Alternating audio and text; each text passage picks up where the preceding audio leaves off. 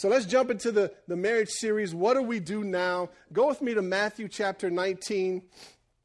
I want to show you what Jesus says about marriage. And by the way, this is chapter 19. He's getting very close to the cross.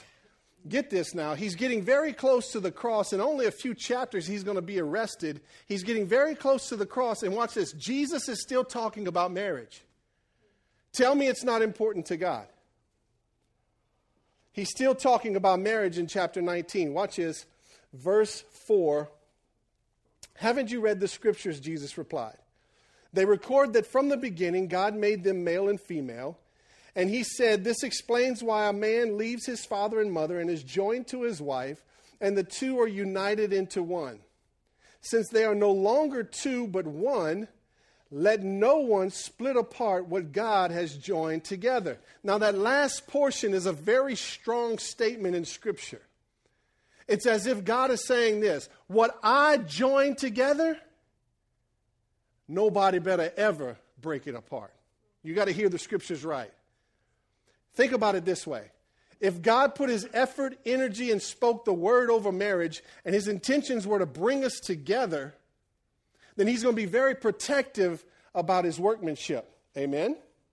He's going to be very guarded. He's going to be very serious. He's going to be very defensive about this thing that he's created. God created the institution of marriage between a man and a woman. He said the man's going to, and they're going to leave their parents, and they're going to come together. Now watch this. In this scripture, when the Bible says that they leave their parents, that's a very strong word that means they abandon their parents. God designed it so that a man and a woman would abandon their parents. What does that mean? That means that there's no more ties. There's no more source from the parents. In other words, I'm stepping out on my own and I'm joining with the next person. That means you can tell your mother-in-law and father-in-law that y'all don't belong here no more. Get out of my business. But are you seeing it? We've abandoned our parents and now we're joining together. Now, the word joining or uniting in this scripture literally uses the word glued. So watch this. Come see Cheryl. I'm going to use my family this morning. I'm going to try my best not to embarrass them. Y'all stay there. I didn't call you up yet. You haven't been created yet. So I abandoned my mom and dad, and Cheryl abandoned her mom and dad, and we met. And she fell madly in love with me, couldn't keep her hands off of me. You know how the story goes.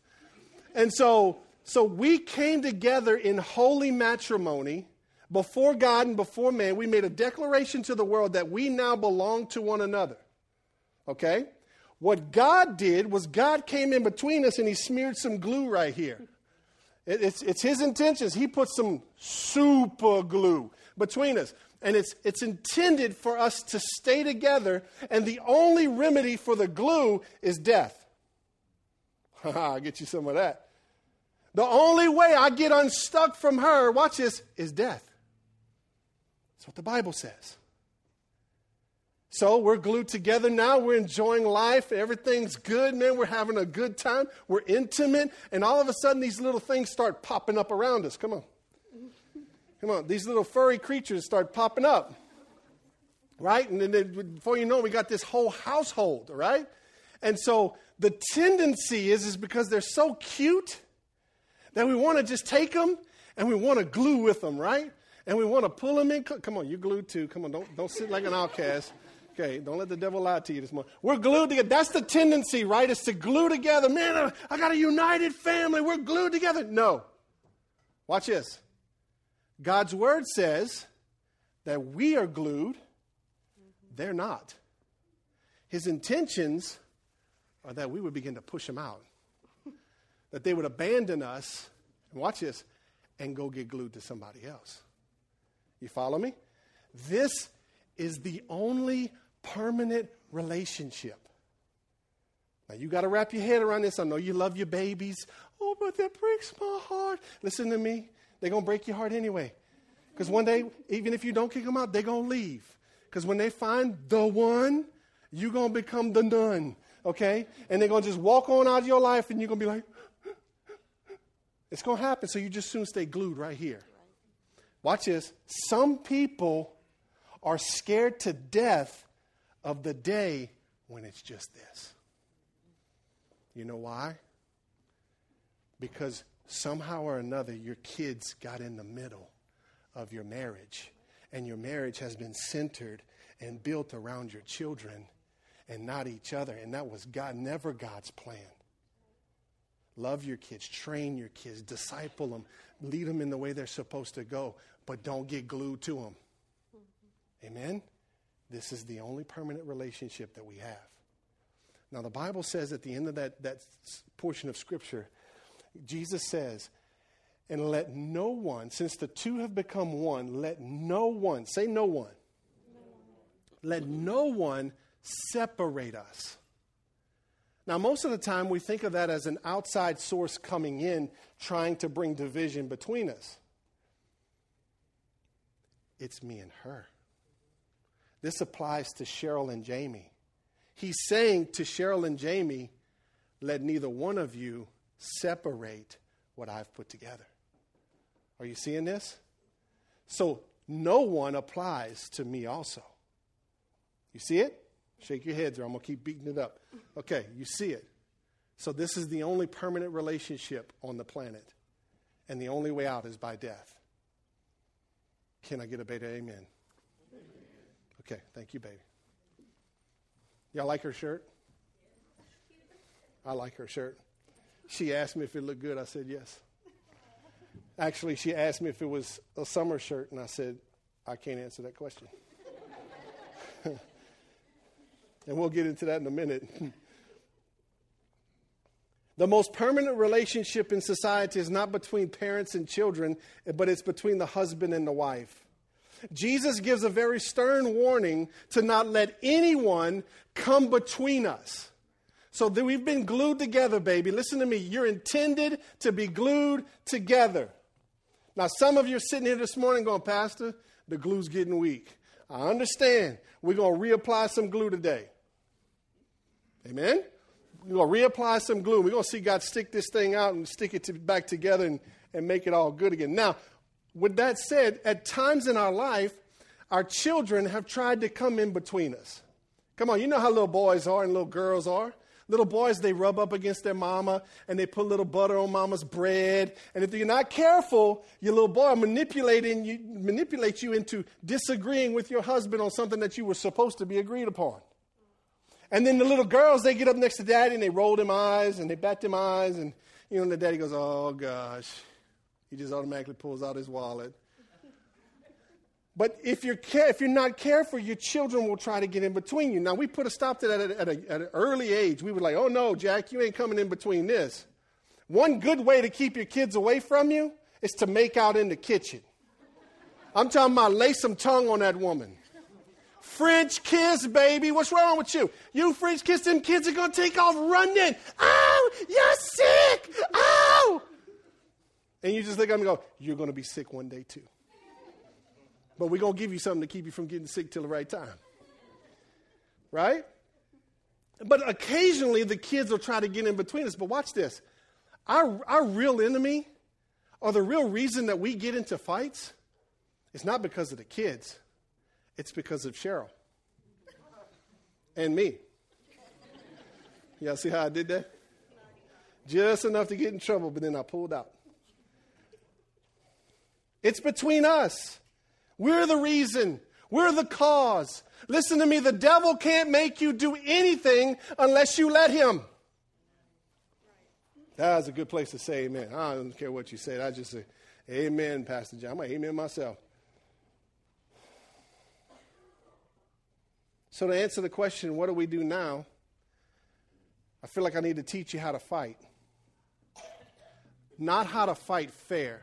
I don't want to teach you how to fight against your spouse fair. I just don't think that's right.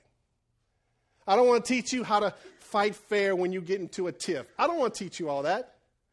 I want to teach you how to quit fighting and start fighting the right enemy. Is that okay this morning?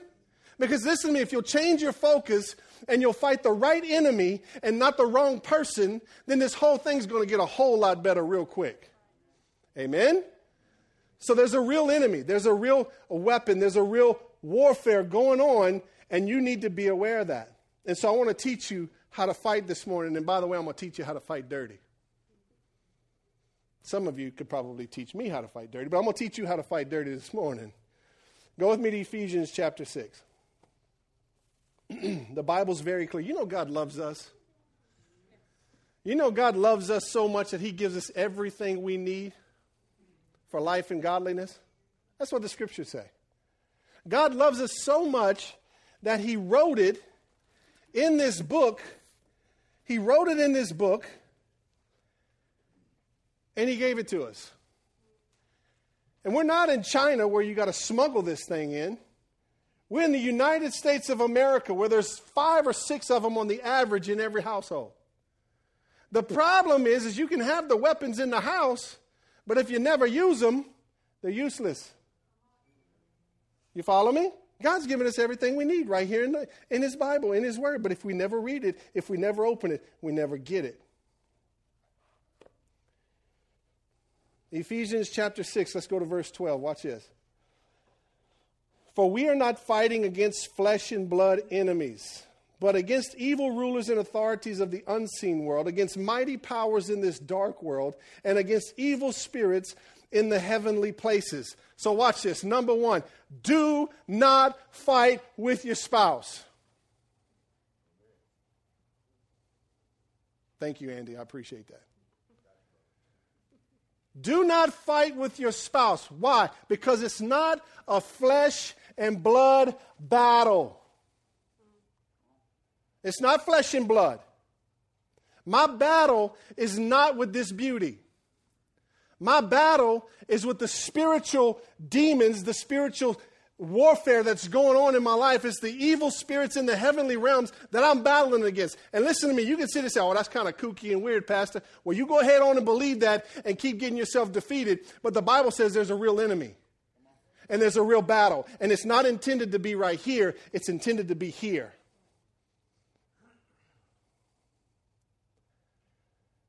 It's not flesh and blood. But boy, it sure manifests in the flesh, don't it? Huh? I wonder how it does that. I wonder, because, I can sit here and preach, it's not a flesh and blood battle. And then I could get home this afternoon or right after church, and we could be in a knockdown, drag out like that. I mean, it just takes one bad look, one stupid comment, it's over with, bro. I may be calling them up at, Pastor Bubba, man, can you meet with us? Who knows? It manifests in the flesh, right? We're not fighting a flesh and blood battle, but against evil rulers and authorities in the unseen world, against mighty powers in this dark world, and against evil spirits in the heavenly places. Wow. Isn't that good? That means I can like my spouse? Yeah. That means you really can. You can like them. It's one thing to love them. Me and Cheryl will always love one another, but there's days that we just don't like one another. So when we've been in a fight, I'll look at her and go, you love me? She goes, mm-hmm. Do you like me?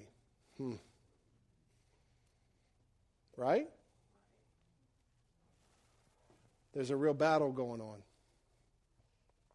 We need to be aware of it.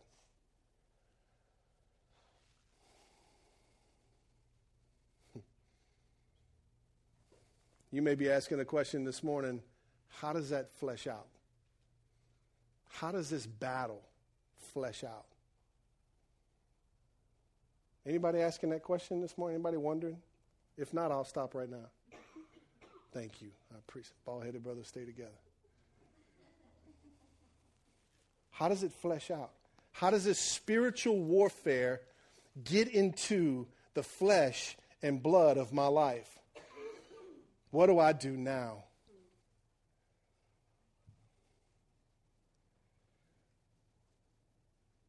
Okay, so the enemy can't make me do anything, right?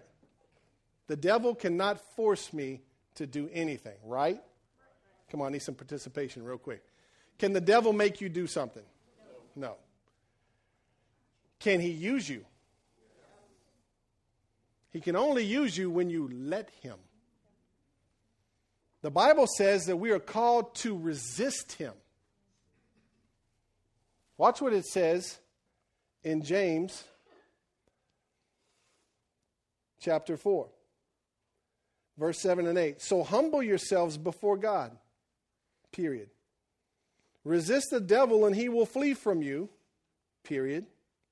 Come close to God and he will come close to you. So watch this. The Bible, James actually says, first off, to humble yourself before God. Then he says to resist the devil. Well, why is that? Why not resist the devil and then humble yourself before God? So watch this. So let's say I'm at work or anywheres, or maybe you're at home and you're raising kids or you're taking care of a household. Lord bless you. But let's say you're just doing your thing and the enemy starts to lie to you. How many of you have heard the enemy lie to you? Come on, somebody, get real. He's lying to you. Oh, they don't love you. Oh, you ain't no good. Oh, you put on too much weight. Oh, they're not attracted to you. Right? He starts lying to you. If you let him torment you all day long, you will sooner or later start believing those lies. And then your emotions are going to get out of control. And if unchecked, your emotions are going to drive you to do something that's in the flesh and blood. So watch this. So if I've got all the enemies coming after me, he's attacking me at work, or I'm stressed out, or whatever, you name it for whatever it is. If I don't battle against him and I don't kill and destroy him, I take that junk home with me and I take it out on her. When James says to humble yourself before God, you know what he's saying? Take it to God before you take it out on her or him. I'll give you for instance. I was a teenage boy about Ethan's age. We were playing baseball in the backyard at my house, and I was pitching, and at the time there was a kid bigger than me that was batting. And I wind up, and I give him the best pitch I got. And he hits the ball, and he line drives it to me. Now, it hit me right between the legs. Tell me about it. You should have been there. I immediately lost my breath. I fell on the ground grasping for air, or gasping. I couldn't speak. At one point, I think my eyes rolled back in my head. I thought I was dying. Come on, man. Can I get an amen? I thought I was dying. My mom hears what's going on. Watch this. My mom hears what's going on. She comes running out. Why? Because she loves her little boy. She comes running out. She sees me on the ground. All my partners are standing over like, is he going to live? And she comes and she goes, what happened? And one says, I hit him between the legs. And she goes and she grabs my pants to open them up. And I went, no! No! It's kind of awkward, right? You probably feel real awkward hearing that story about me. You should have been on the ground with your mama trying to open your pants. You talk about awkward with all your buddies standing right there. Watch this. We're the same way with God. When the enemy shoots one at us and we take one and he comes rushing in to care for us, we'll get up in pride and we'll go, no, I got it. No, I'm okay. Are you seeing this? When you're getting frustrated and you're getting aggravated and the enemy's been tormenting you all day and he's got you wound up like a cheap clock, you go home and you kick the dog and then you take it out on the kids and the wife instead of taking it to God first. The reason James said to humble yourself was because you need to take care of your business with God first before you take your business home. Can I get a better amen? God's intentions are that you go to him. And you know the Bible says that we can lament? You know what lament means? I'm going to give it to you very simple. Lament means to tell God how it feels, why it feels, and what it feels like. When you read Psalms and Proverbs, it's David lamenting to God. David said statements like this: you caused my enemy to ride over my head. You caused me to go through the flood. You caused me to go through the fire.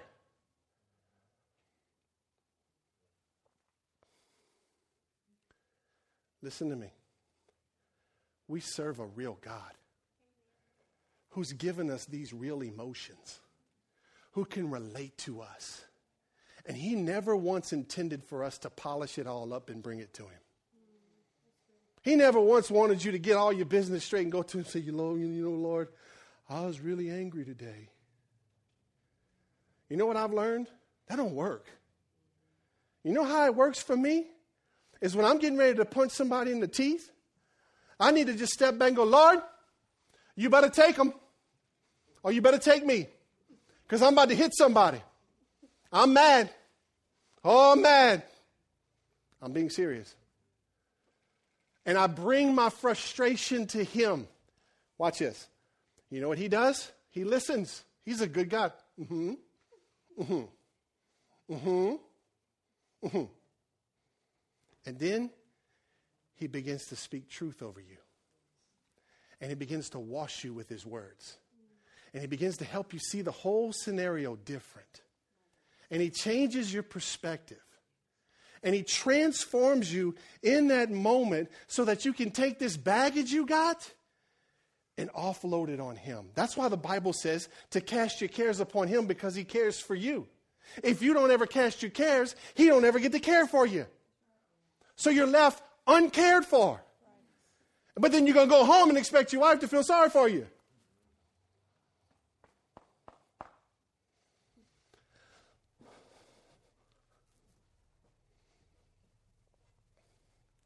I am responsible for my own spiritual battle.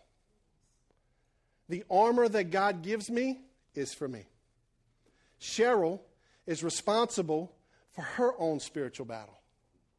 Now, with that said, I can cover her, and she can cover me.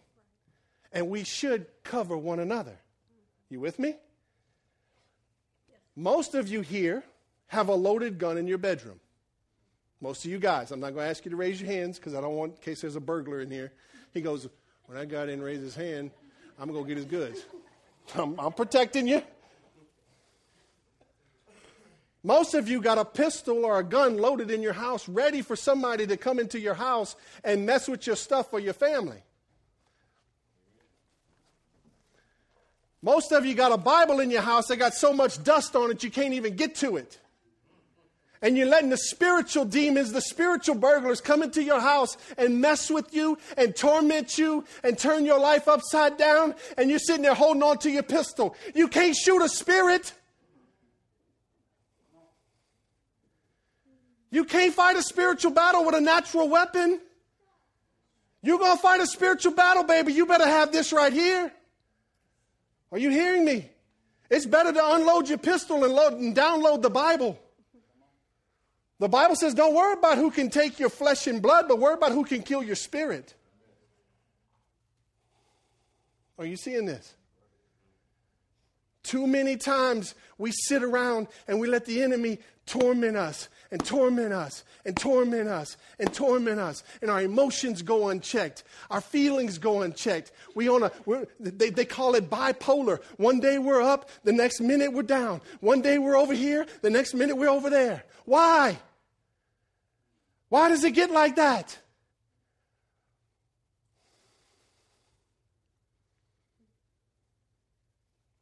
You ever watch a boxing match? And the guy that's getting beat, they used to call it getting him on the ropes. Oh, he got him on the ropes. And the guy that's winning is the one that's usually pursuing the one that's losing. And if he hits him with a left, the dude goes right. If he hits him with a right, the dude goes left. That's a picture of some of your lives. You're sitting around letting the devil torment your mind, torment your emotions, torment your attitude, torment your life. He's tearing up your family. He's tearing up your kids. You can't get nothing to go right. And you're just standing there like you don't know what to do. And the whole time, the secret weapons are right here in this Bible. But you're polishing your gun and you're leaving your Bible alone. And you can't ever win if you do that. It is not legalism to read your Bible. The real question is, how long do you want to be tormented? How long do you want to be hit with a left and a right? How long do you want your marriage to struggle? How long do you want to sit in this situation? How long do you want to feel this way?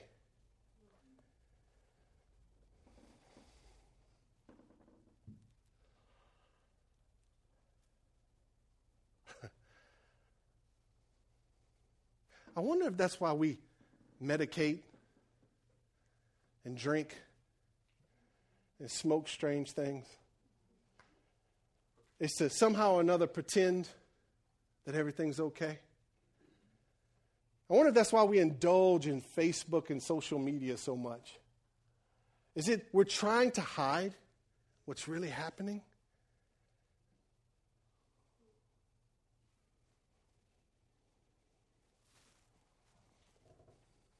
Man, it's not supposed to be that way.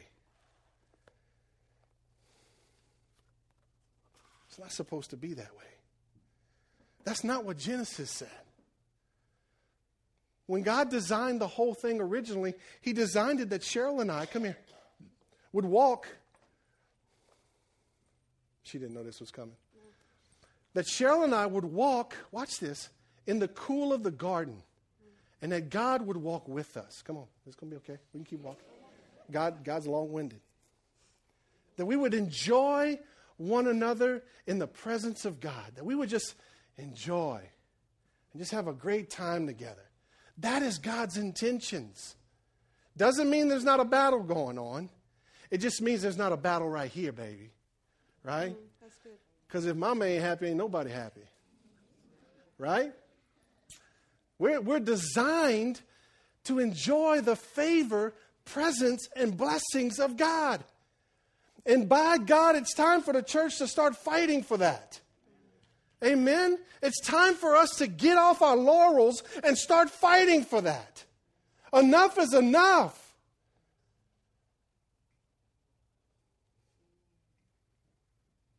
I'm supposed to enjoy her. We're supposed to have a good time. Come on, baby, engage. Okay. I mean, I'm like forcing you. Well, it looks kind of weird, you know. Yeah.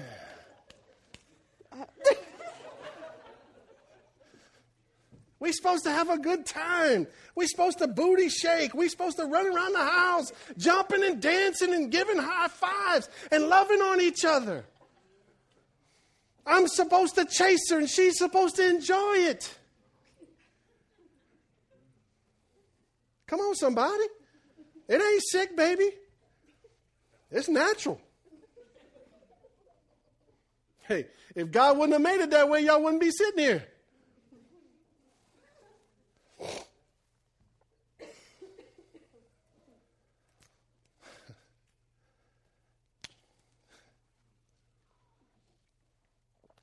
It's been too long.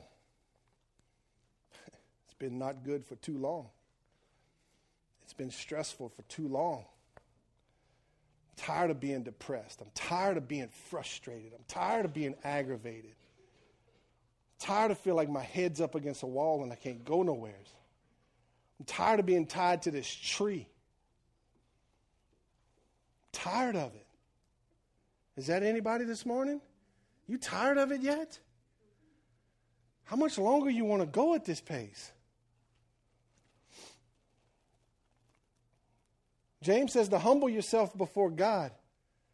That means you go to God before you go to anybody else. Resist the devil and he will flee from you. I got an image of a dog, when you kick it, that it just tucks its tail between its leg and it takes off running, yelping. Go, go, go, go, go. So when I resist the devil, I hear, go, go, go, go, go. And the sucker's got to go. You know why? Because I believe that James is right. It's true. God's word is true. If I'll resist him, he will flee. And I remind him. Say, hey, Jack, you've been resisted. See ya. He will flee. And then the last part of that is come close to God and he will come close to you. If you don't like the distance between you and God, move in a little bit closer. It's as simple as that, moving a little bit closer. So let's go back to Ephesians real quick. Chapter 6. Let me see if I can give you the battle plan, the strategy, the weapons. Let's back up to verse 10. I want to show you something in verse 10. The Bible says, chapter 6, verse 10, a final word. Be strong in the Lord and in his mighty power. Verse 11, put on all, say all, of God's armor so that you will be able to stand firm against all strategies of the devil. Verse 13, therefore put on every, say every, piece of God's armor so you will be able to resist the enemy in the time of evil. Paul is very clear that we're to put on all of the armor, every single piece. There's 6 pieces that I'm about to give you. But you got to get this before I can give you the pieces. You can't go half dressed into a full-blown battle and expect to win. Okay. You can't go half dressed into a full-blown battle and expect to win. If there's 6 pieces, you need all 6. Right? Paul's very clear about that. You need every piece. Every piece counts. Every piece matters. Wear it all. Then after the battle, you will still be standing firm. Verse 14, stand your ground, putting on the belt of truth and the body armor of God's righteousness. For shoes, put on the piece that comes from the good news so that you will be fully prepared. In addition to all these, hold up the shield of faith to stop the fiery arrows of the devil. Put on salvation as your helmet and take the sword of the Spirit, which is the word of God. So let's walk through these. Number 1, your first piece of armor is the belt of truth. In the Roman times, and in these times when the Bible was written, the Romans would wear this belt that was made out of leather. It was a big belt, and they would gird themselves. It would support their midsection, which is usually the most vulnerable. And it had strips of leather that was all around it. It looked like a skirt, but it wasn't a skirt. It was manly. But it protected their lower extremities, okay? That belt is called the belt of truth. I'm not talking about the Bible. It's talking about the belt of truth. In other words, it's called the belt of honesty and integrity. You see, if you can't be honest with your spouse, who can you be honest with? If you can't have integrity at home, you probably don't have integrity anywhere else. If you tell your wife you're going on a date Friday, you better be at the date. If you tell your kids you're going to build the swing set, you better go build the swing set. It's called your integrity. It's your bond. It's your word. It's what you say. It's what you do. It's integrity. Amen? So the first piece of armor we have is called honesty and integrity. It's represented as a belt. The second piece is this, the body armor of righteousness. Now, this isn't the righteousness that we receive when we give our lives to Jesus. This isn't right standing before God. It's not that kind of righteousness. This thing is very simple. Let's not make it no deeper than it is. It says it's the righteousness, which means good choices, good deeds, and character. Not being a character. It's called character. You know what character is? Character is who you are when nobody else is watching. Character is when the boss turns his back and you don't steal 15 minutes. Character is when the wife and the kids leave and you don't watch something you shouldn't watch. It's called character. It's called righteousness. It's good deeds and it's having character. That's your body armor. And by the way, the Romans' body armor would cover from the neck down to the waist to where the belt was. But here's the cool thing.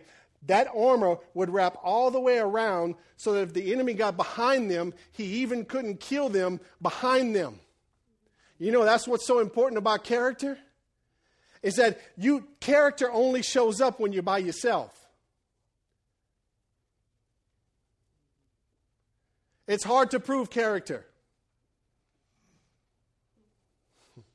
You see, when you're by yourself, the enemy can get behind you.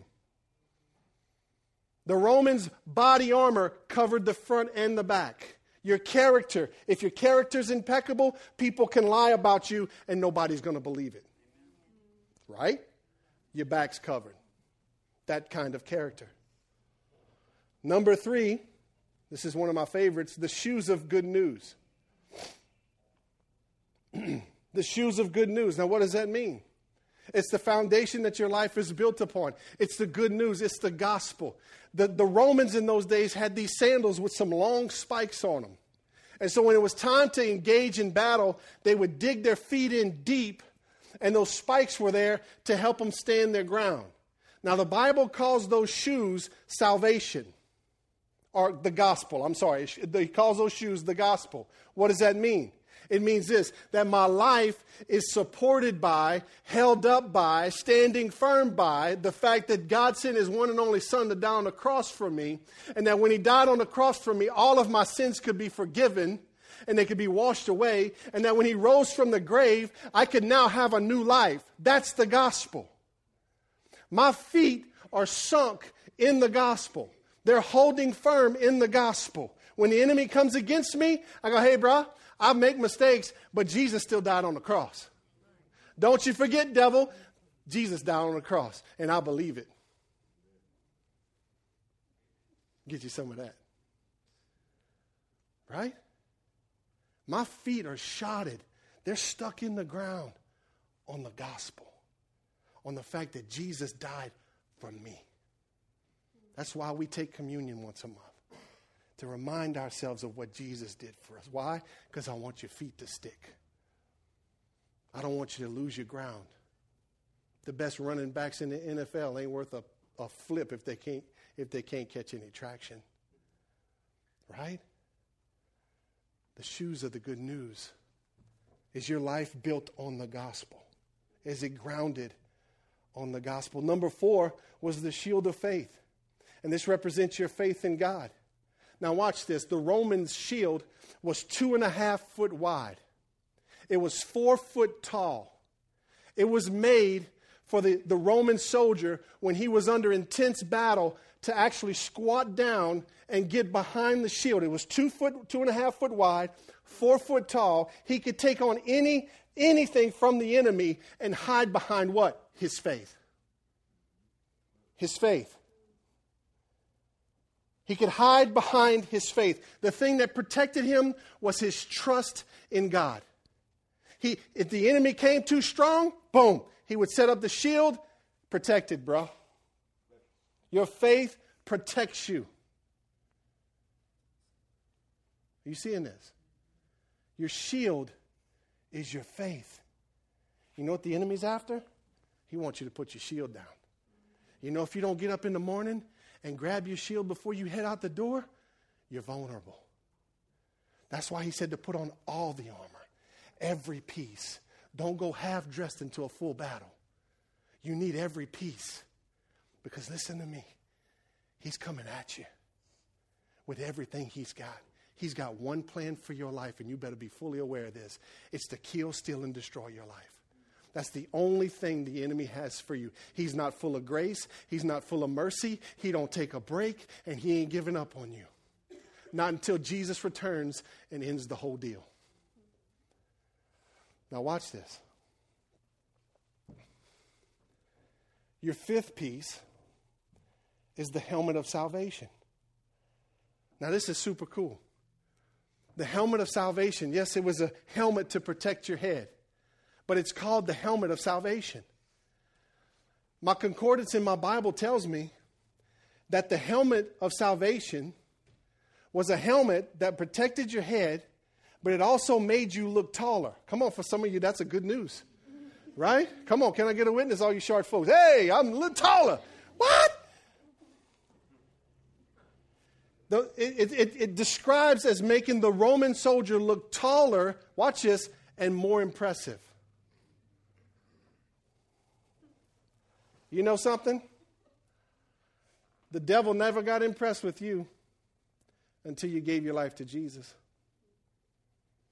In fact, some of you would sit here and say, you know what? Life was a whole lot easier before I met Jesus. I didn't even know what spiritual warfare was until I met Jesus. No, that's because you was fighting on the other side. When you give your life to Jesus, the Bible says that you become impressive. It's not a prideful kind of impressive. It said the demons and the enemy looks at you and goes, oh, shoot. He's bigger than I thought. He's more impressive than I thought. Are you seeing this? It's called the helmet of salvation. I thought that was real cool. You don't seem to be impressed with it, but that's okay. I'm going to keep preaching because it's the helmet of salvation. It's to protect my head.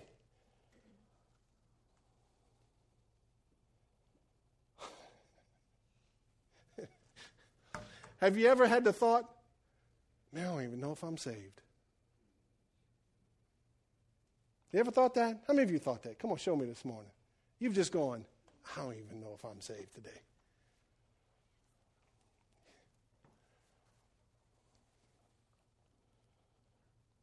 I wonder if that was when you took your helmet off. I wonder if that's when you forgot that you were saved, when you forgot what went through the process, what Christ did, what God did to save you, the faith it took to save you. I wonder if that's when you left home without your helmet. You see, I believe we should wake up in the morning and one of the first things we should say is, Lord, thank you for saving me. Not just with eternal salvation, but even daily salvation. Right? Lord, thank you for saving me. The helmet of salvation. It's impressive. Number 6. Now this is pretty cool because the first 5 were all weapons, are all parts of armor to protect you. So you've got 5 pieces that are there to protect you. And you've only got 1 to fight back with. That tells me there's a whole lot of stuff coming at us. Right? That tells me there's a whole lot coming at us. And see, some of you walked in here this morning clueless. Didn't even realize you was in a spiritual battle. You just been taking licks and you thought that was life. 5 pieces to protect you, 1 piece to fight back with. I go, man, this thing is serious. This thing is bigger than I thought. My goal is not to get you to act weird. My goal is to get you to act like a soldier and fight the battle that's in front of you. Number 6 is the sword of the Spirit, which represents the Word of God. Now, I find this one to be very, very interesting because I always thought that the sword of the Spirit, which is true, that is, it's the Word of God. Okay, like the whole combined Word of God. So I thought that, this Word of God was going to be my sword. What I didn't realize, and what theologians believe, is that when the Bible used the sword of the Spirit as the Word of God, that they were talking about a specific Word of God for a precise moment. Now, let me help you with this. We must know the Bible. There's no ifs, ands, or buts about it. Okay? You must know the Bible. Amen. Okay. I was getting worried about you. We as believers need to know the Word of God. We have to know it. Watch this. Why? Because when the enemy comes against you, you need a specific word for a precise moment. Jesus gets baptized with the Holy Spirit, comes out the water, he gets baptized with water, he comes out the water, the Holy Spirit descends upon him like a dove. A voice from heaven says, "This is my Son in whom I'm well pleased," right? Glorious moment for Jesus. He's like, yeah, God just spoke good about me. Woo! He walks straight into the desert, into a battle. The moment you give your life to Jesus, you go straight into the desert and you go into a battle. Jesus is in the desert with the devil, and the devil's got a free rein to torment him as much as he wants to. In fact, the Bible says that Jesus was tempted in every temptation known to man. Man, that's a lot. The devil comes at him, first thing he hits him with is in the gut. I can relate. That would be the first thing he would hit me at. You know you're hungry. Yeah, you know I am. I'll give you 50% of my salvation for a sandwich. I'd probably buckle. I'm just saying. But he comes at him like that. What does Jesus do? Man does not live by bread alone, but by every word that comes out of God's mouth, right? Jesus had a specific word for a precise battle. Now, what Jesus didn't do was when the enemy tempted him, Jesus didn't say, time out. Go to the back of his Bible. Temptation. Temptation. Come on. Temptation. What does it talk about? I know the Bible says something about temptation. Maybe that one will work. Jesus didn't do that. It's too late. There's no timeouts in spiritual battle. You got to have this thing. Listen to me. You got to have it. And you got to have it in such a way that you can use it in a split moment. That didn't work. In a split moment. You follow me? You got to have a right now word for a right now battle.